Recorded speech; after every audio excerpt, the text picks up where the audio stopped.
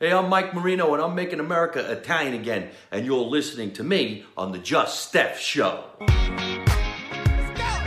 Ooh, girl, you're shining like a Fifth Avenue diamond, and they don't make you like they used to. You're never going out of style. Tell me, you've got so much going on. Why do you want to make America Italian again? I talked about why I think America should be Italian. What are your reasons why America should be Italian?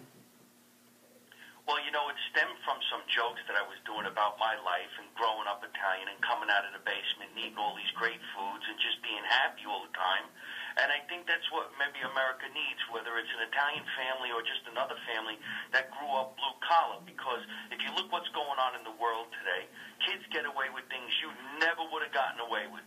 And when you have a problem these days, you ask Siri. I had a problem back in the day. I asked Mommy, what do you think? She said, sit down and have something to eat. You'll feel better. And everybody was happy. Right. I agree. And if there was nobody going to a high school and shooting a gun, you went to high school. If you got in a fight, you fought it out on the playground. You ended up becoming friends with the guy anyway. Right. So it's an old school. Spare the rod, spoil the child needs to be in play. My mother used to beat the crap out of us. Even if you thought you were going to do something wrong, you got your butt kicked. I know. It's amazing. I know. It's amazing. You know, my kids are texting me, can my friend come over? I go, get over here. Are you kidding me? I want to kill them. Like, come talk to me. What kid? Yeah. So yeah, I agree. I agree. So tell you're on a big tour. You're in New Jersey. You have a big gig coming up this weekend. This Saturday night, thank God, we sold out the 7 o'clock show over at the NJ Pack Center, which is a gigantic theater. I've always wanted to play here. And we added the 9:30 show. Now they say they got maybe 100 tickets left for the next 2 days, and we should go through that pretty quickly. And funny enough, Thursday and Friday night, the 2 nights before I take the stage, is Frankie Valli. I love Frankie Valli. Bandmates are fans of mine. They called me this afternoon saying, hey, you know, here's some tickets. Please come backstage, hang out with Frankie, meet everybody. And I'm like, are you kidding me? You guys are fans of mine? Do you realize who you are? Realize who you are? Do you need a date? Tell Frankie Valli I'll be there. Tell him not to park in my spot. Oh my God! Oh my God! I saw Frankie Valli. He came here to Atlanta. Me and my mom was screaming, Frankie! I love that's all. I love that. I'm like thinking maybe you need a date. Like I could just fly up there. Oh my God! That's so fun. I love it. I love it. I saw Jersey Boys like. I saw him actually on Broadway, the original cast, and I saw it here in Atlanta. So, I mean, I just love that. I love the whole old school thing. You know, Sal Valentinetti and all those guys up there. I love it. It's great. So, what actually made you want to be a comedian? And you know, I think nothing's funnier than real life. So, especially growing up Italian. So that's my thought. But what made you want to kind of get up there and make people laugh? Well, speaking real quick about Sal Valentinetti, he and I have done a lot of shows together. And I went on stage to open for the band, and these guys are probably going to ask me to open for Frankie. I mean, that's the next question. And it's funny enough, I'm going to actually have to say I have a conflict. I'm here tomorrow night, so I can't.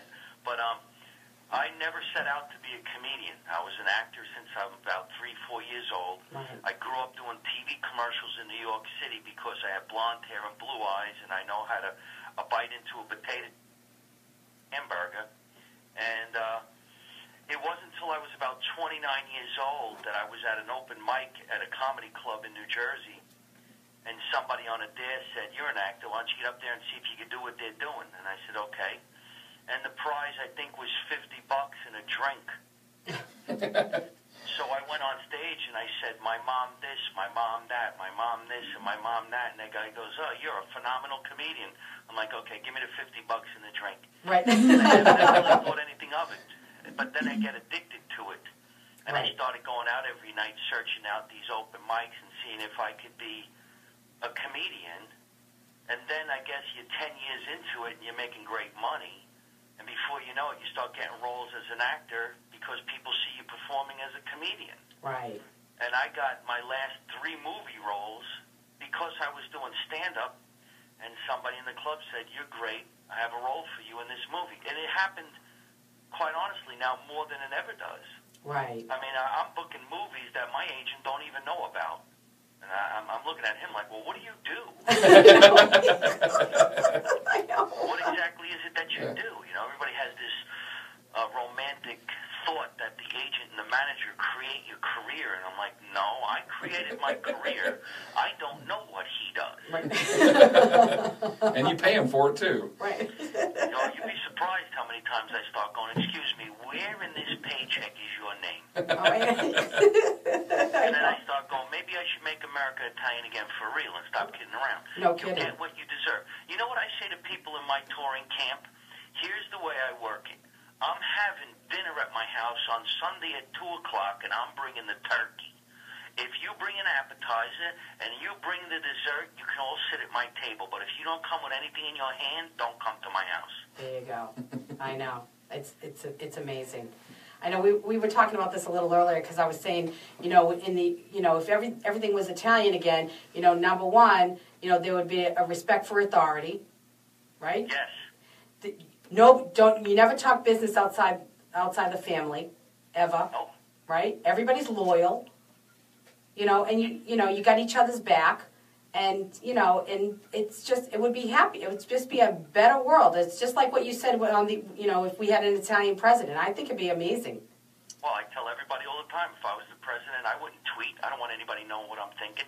Right? See? Tweet. You think I want anybody knowing where I'm going or what I'm thinking? I don't tweet. Follow me? You don't follow me. I follow you. Get away from me. Yeah. You don't follow me. Right? And I'll start telling everybody with these cell phones, stop telling everybody where you are. That's why you're getting kidnapped. When I was a kid, I went out with my friends. I didn't want anybody knowing where I went. Right? I'm out. That's all you need to know. I went out. Where'd you go? It doesn't matter. I was out. Yep. There you go. I love it. I love it. That's you know, it's so funny when I go home to Boston, Mike. Everybody has this bad flavor for like Facebook. They're like, ugh. All the Italians can't stand it. They're like, Facebook, what are you talking about? I don't want anyone knowing stuff. Don't put my kid on Facebook. People will see. It's very funny. I love it. Yeah, well, we got the Italian Facebook. Faccia book. Yeah. Faccia book. Faccia book. Oh my God, that's hilarious. That is so funny. I love it. I love it. So when are you coming to Atlanta? You know, I haven't played in Atlanta in a really, really long time, and I really would like to go back out there. I did a theater in Atlanta, I want to say like maybe 6 years ago, and that was at a time where I don't think I was selling the amount of tickets that I'm selling now, but I really would like to get back out there. One of the luckiest things about me is I have no color boundary.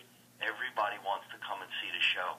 I've done anything from extremely urban shows to straight up white people wearing suits and ties. And it's really fun that I get to do what I do. Everybody told me you wouldn't be good in Texas. I go to Texas, they go absolutely ballistic because, you know, I become a bit of an entity. They're like, wow, would you look at this guy? He's authentic. Right. Well, that's, you know, you can't make stuff, you know, the stuff that you make up isn't funny. The real stuff, you know, being real is where it's at, and people buy that. People buy real. They don't want, you know, a facade. So You're right on the money with that thought. Because when somebody does make up a joke, no one really takes the ride because they can't identify. But if you do something about, let's just say family in general, people identify because everybody has a parent and everybody's got some dysfunctional thing that went on in their life, and then they identify and they poke the person next to them and go, oh my God, he's describing me. And that's when you hit the home runs because they believe. And they're like, wow, you know, I think like he thinks. right. Absolutely. I agree. So how can people find you? Well, I'm really hard to find. I'm in a witness protection program right now. I don't even know how you got this phone number. But no. Everything is on MikeMarino.net, which is my website. And all my social media is at Mike Marino Live. And Marino is spelled the Italian way, M-A-R-I-N-O. You know, in California, they spell me Moreno, M-O-R-E-N-O. I'm like, look, I got nothing against the Latino people. I like all kinds of tacos. In fact, I had a taco with a meatball in it just to see how nice I am. It was pretty good, too. A bit of a crunch. My mother would have killed me, but it was nice. But Mike Marino live. Instagram, Facebook, all of that good stuff, and Right. YouTube. And if you go on YouTube, you can see the series that I created, the web series called Marino 2016, which was a joke on us running for president of the United States. And you'll see guys like Trump and Robert De Niro and Joe Pesci, and they're all impersonators, but they're so good. People thought I really was with them. That's funny. That's It is. great. I saw the Uncle Tommy skits too. Well, I'm doing more and more Uncle Tommy because the guy was real. It was my uncle passed away many years ago, and he used to say the craziest things. And so I decided I would imitate him and bring him back to life through the eyes of some comedy, because everybody has an uncle like that, or a grandfather, or great-grandfather, who would say really funny things, and you miss that. I miss sitting in the corner going, hey, did you hear what Uncle Tommy said? He said, you know, my uncle used to go like this when he was done eating dinner. Where did your mother hide the chocolate? She always hides the chocolate. Where is it? You kids know where the chocolate is. We said, well, Uncle Tom, she hid the chocolate in the cabinet. And he goes, all right, go in the cabinet and grab your uncle a piece of chocolate, because once I have the chocolate, everything goes right through. Otherwise, I'm sitting in the bathroom for 2 hours counting the time. And that would scare the bejesus out of a little kid, because you wonder, what does he mean? Why is he counting tiles? What does he mean by that? Then you get older and you're like, well, he was constipated and he was looking for chocolate. And then, you know, it's hilarious because that's real. And so many people would say, yeah. I remember one time when we were kids, we gave him the chocolate, but we didn't know it was the X-Lex chocolate thing. Oh. We were looking at him like, you know, here's the chocolate. When he goes, well, why don't you kids have some chocolate too? And then if you ate this chocolate, you remember it tasted really, really bad. And we're like, man, this is the worst chocolate I ever had. Then the next day, your mother's calling Uncle Tommy going, what did you do to my children? They're crapping all over the house. What did you give my children? That's hilarious. Oh my gosh. Yeah. And it's so true. Oh my gosh. Everybody has, you know, funny uncles, you know, that, well, at least the Italians do. I mean, the Italian, I had my Uncle Vinny was so, oh my gosh, he was hilarious. We called him Inzy. They just said crazy stuff. So, but anyway, I am so thrilled that you called in today. You know, call back anytime. And if you're in Atlanta, please come be in the studio with me and let me know what's going on, and we'll make sure that the world knows. So, Vice versa, you ever want to come on my little podcast that I'm doing live from my mother's basement, that would have a lot of fun. I will definitely, you know, I love that, totally. We totally talk about being Italian, so I love it. So listen, good luck with Frankie Valli and your gigs going on and making America Italian again, and know that you have this supporter over here, because I think America should be Italian again. All right, thank you. All right, take care. Have a great day. Ciao. Ciao, babe. Bye. All right. Oh, my gosh. He's so funny. I love it. All right. Thanks for tuning in and getting real with me on The Just Steph Show. You can catch me on all social media: Facebook, Just Steph, Twitter @Steph Palermo, Instagram, JustSteph1, and check out my website, JustSteph.com. See you next week.